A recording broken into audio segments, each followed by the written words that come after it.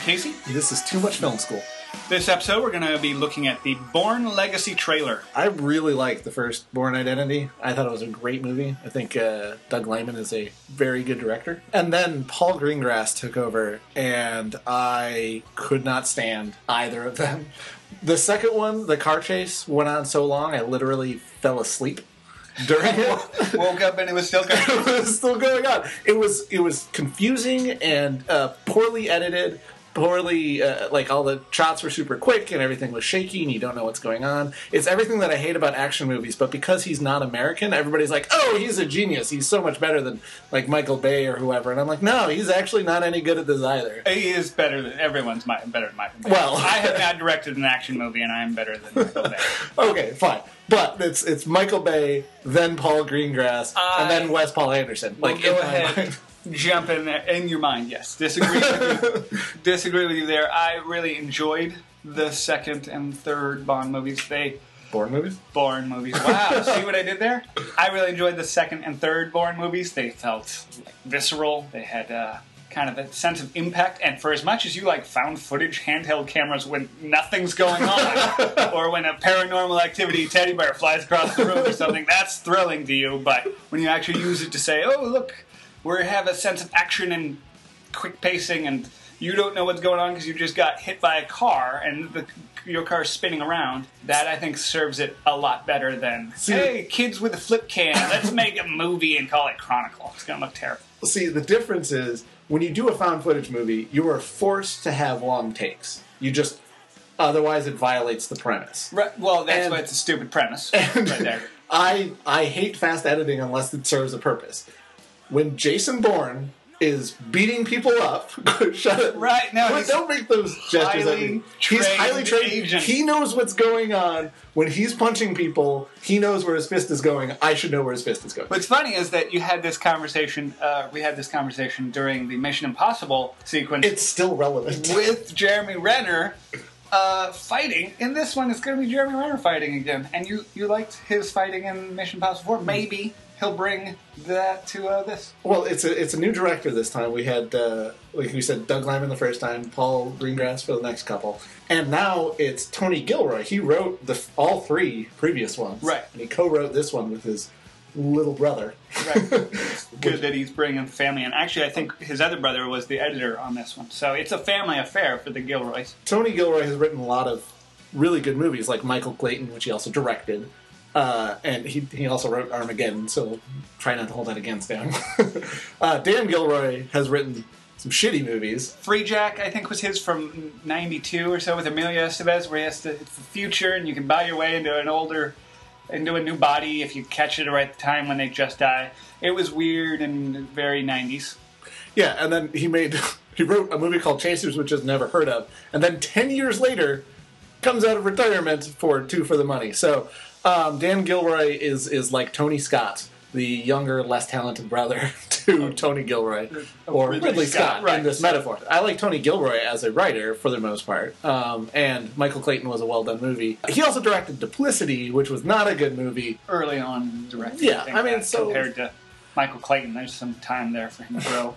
Right. Before we move off of Tony Gilroy, I saw him at a panel where he was screening Michael Clayton, and I do think he's a good writer. I liked a lot of his stuff earlier, and it was respectable to see him getting into, or directing kind of a bit more. He actually brought Michael Clayton to George Clooney saying, hey, would you be in this for me? And George Clooney said, actually, I'd like to direct that, because he's doing things like Good Night and Good Luck and, directing himself. And he went, no, it's mine. And he's like, oh, then not interested. He's like, come on. Like, he had to persuade him and say, it's not for you to direct. It's me. I'm doing my own directing now, and I want you to be in it. And he finally persuaded him, and I think it was a very good movie. I think it really just fell into like a lot of George Clooney things where it's like up in the air, where he's playing a character in this transitional time, and things happen that might be intriguing, but then it ends and it happened. And George Clooney was in it, and interesting to watch, but yeah. The Bourne Legacy at least looks like it's plot-driven, and like stuff will happen, and there will be some sort of conclusion, and it'll be satisfying. The action scenes that they show very briefly, it's not a very long trailer, they're exciting, and they seem to be well done, and longer takes where well, there you go. Who's doing what. Actually, I'm going to say it's hard to tell how long the takes are because we're watching it through Venetian blinds or something. The trailer is cut in an intermoving blocks kind of section that gets old pretty quick, if you ask me. They should have started with that, revealed who was talking, and then gone full frame for a number of scenes. Yeah, that was a weird motif for the trailer. I hope it's not like a thing that happens in the movie a lot, because a lot of times the trailer tries to mimic a visual motif. Once they get out of the Saul Bass-inspired Venetian blind thing, they finally reveal Jeremy Renner, and I'm like, if I didn't go online and search for the Bourne Legacy trailer, the reveal of him would have meant nothing to me. I would have been like, why am I, what? I think it was supposed to have more impact than it. Guess what? It's not Matt Damon. Bum, bum, bum! But they didn't tell me it was the Bourne Legacy trailer, so why would I have... Why would I have expect? Do I just expect Matt Damon in every trailer? Well, I think you're supposed to go, okay, and then they drop lines like it's bigger than Treadstone, and you've got... Yeah, but that all happens after the reveal of Jeremy Renner. It's very confusing. That's true. It's not much of a reveal. It's more... but then when you see those people and then flashback on the tagline of there was never only one, it should have more impact. But yeah, it was put together in a way that it was very poor editing job. I'm guessing the beginning with just revealing Jeremy Renner, that could have been a teaser of, hey, here's a 5 to 10 second teaser, and then they're like, that's good, but we lost the time window for teasers, let's just tack the rest of the thing on. And if they put that reveal at the end, they would have shown a lot of action sequences without showing his face. You know, if they had to do that kind of reveal Venetian blind for the end, you would have been like, is that why we never saw who was shooting the plane or who was jumping out of the window? So it would have been awkward to cut it other ways. Yeah, no, it was just sort of an odd choice, but not a reflection on the movie. Now, I'm confused because I only saw the second and third Bourne movies like once each. Yeah. And at the end of the second one, I thought it was pretty clear, like, who had trained him and stuff. And then the third one was like, who trained me? And I was like, did you not watch the previous one? One problem I had with the Bourne movies is that the first one is like, oh, you know who's the bad guy? Chris Cooper. Like, oh, he's so bad. He's been pulling these strings and he's got no heart. And then they take him out at the end and they're like, that was cleaned up. I'm like, yes, it was. All buttoned up. Second one comes in and is like, you know what? Brian Cox was doing way worse stuff than Chris Cooper. He didn't even know about his stuff. He was pulling his strings. I'm like, oh, that damn Brian Cox. And he gets taken out, and then you're like, okay, glad we cleaned that up. We finally got to the real bad guy. Then they come back with the third one, and David Strathairn is like pulling strings and that's the other thing. They went, oh, Treadstone. What's Treadstone all about? Oh, you know what? Treadstone was the tip of the iceberg. It's called Black Briar. And there's a reporter, the third one was a lot weaker, I found, by the way. There's a reporter in England exposing this stuff who apparently just having a good story is like, you know what people don't want you to know? There's not really me having a problem with it because I'm in England, so why do I care how the U.S. spends their money? And it's not like they killed or extradited or black-bagged British people away. But you know what the U.S. is doing that's screwed up? It was like a very tattletale motivation for that character, and I didn't like it as the opening. But it got Jason Bourne kicking people or doing Krav Maga in small spaces in Morocco. So I was like, all right, it'll go. But they finally get back to the U.S. in New York, and he tracks down David Strathairn, and he's like, it wasn't me, it's Albert Finney or whoever it was. Like, he gets to the top, and he's like, well, I'm just the operational kind of manager, on the day-to-day stuff. This guy's the brains behind it. He trained you, and there's flashbacks of him getting trained in a room, kind of like what we see, and I really didn't like that outcome. I'm like, you know what? I don't care who, handed him his training clothes and what he went through. I liked more out in the world where he was, improvising weapons and blowing stuff up. Kind of his boot camp regimen. Not as interesting to me. Didn't feel like Albert Finney or David Strathairn at that point was as bad a bad guy as Brian Cox or Chris Cooper. They didn't have as much blood on their hands. They kind of approved budgets. Yes, Albert Finney was the one actually indoctrinating them or waterboarding them into becoming, fractured, on-edge killers. But I still feel like he was just a guy in a room that's, training them, not the big bad that's pulling the strings and responsible for all this death all over the world. I'm not even entirely clear The whole thing with the first one was that he just didn't know who he was. And he figures out, oh, I lost my memory because I was a super spy. I thought Chris Cooper was sending him out to kill people that weren't supposed to be killed or whatever, right? That was the problem with the first one, right? Yes, that was the problem. I think his main hit was supposed to be this the Wombosi guy from Africa who maybe was rightful leader of the country, but the CIA didn't want him in place.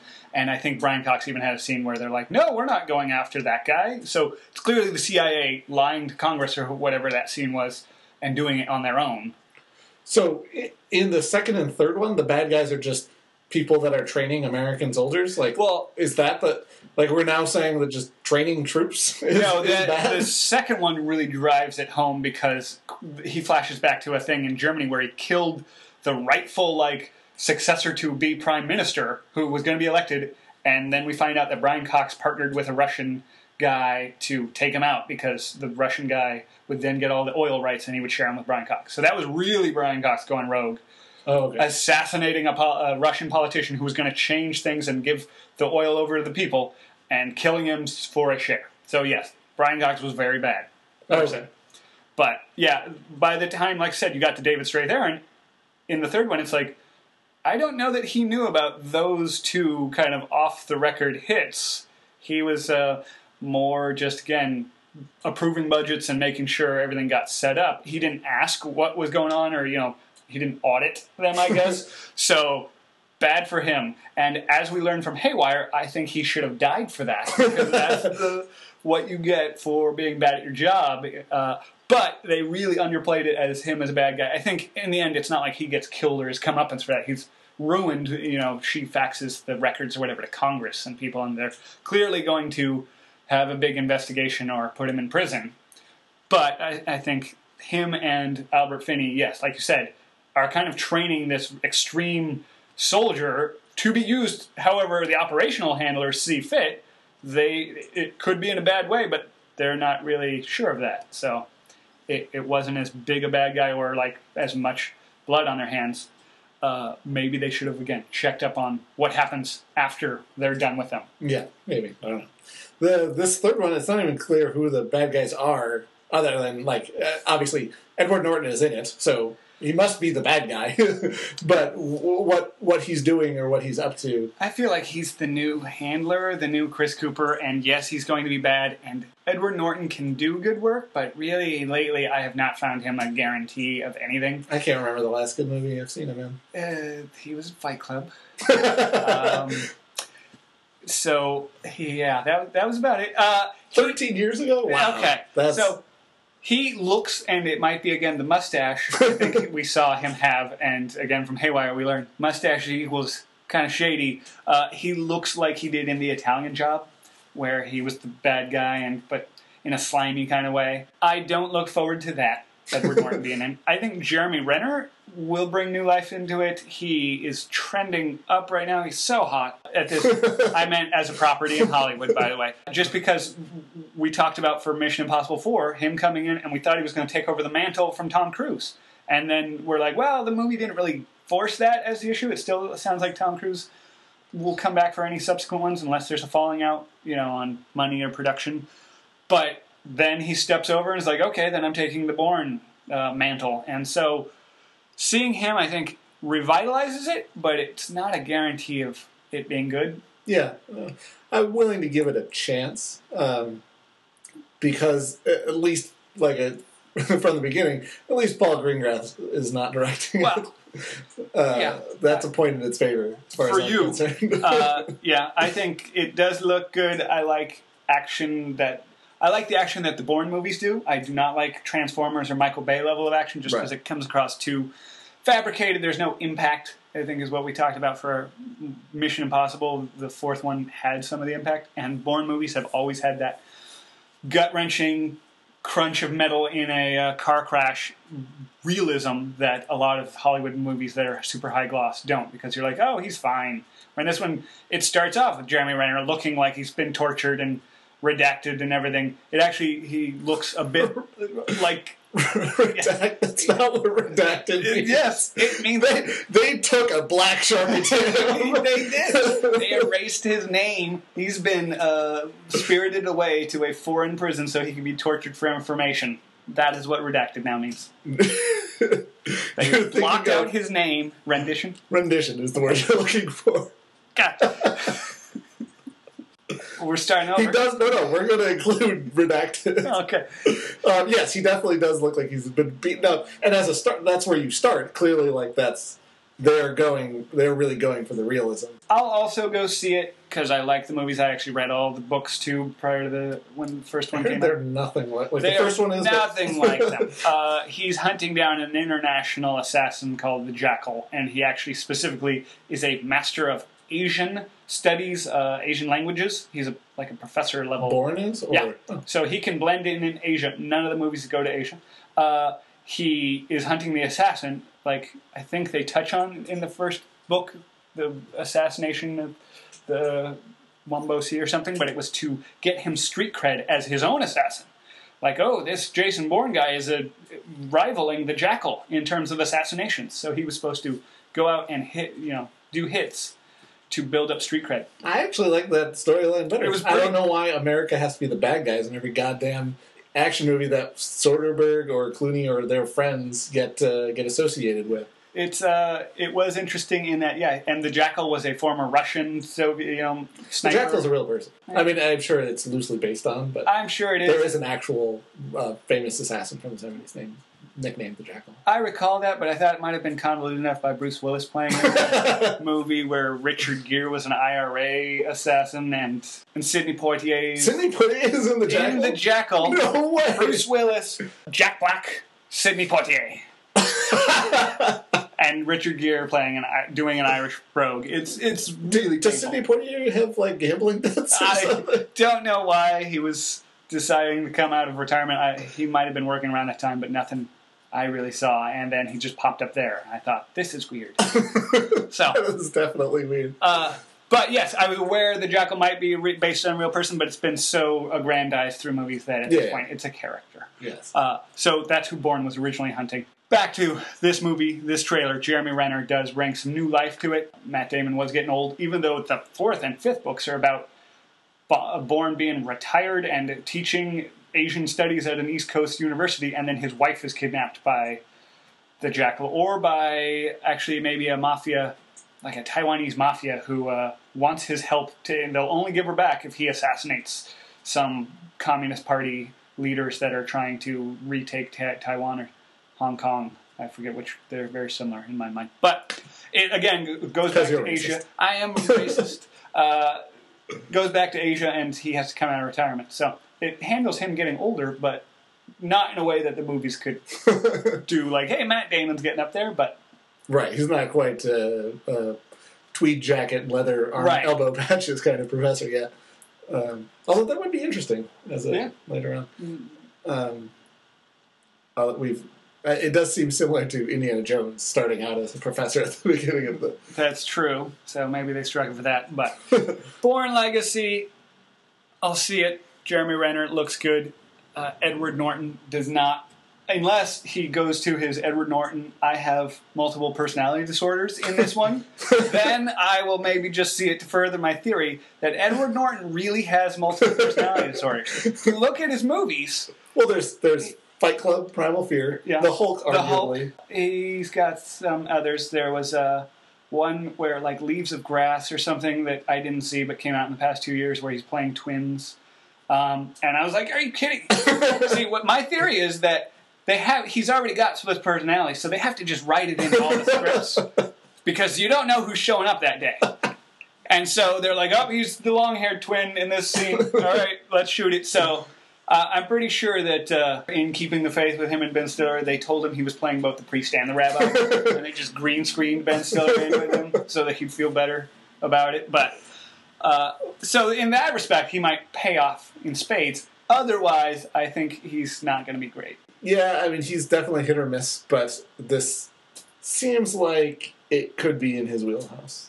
Or wheelhouses, if you prefer. So that's it for this week. Tune in next time for a full-length movie review.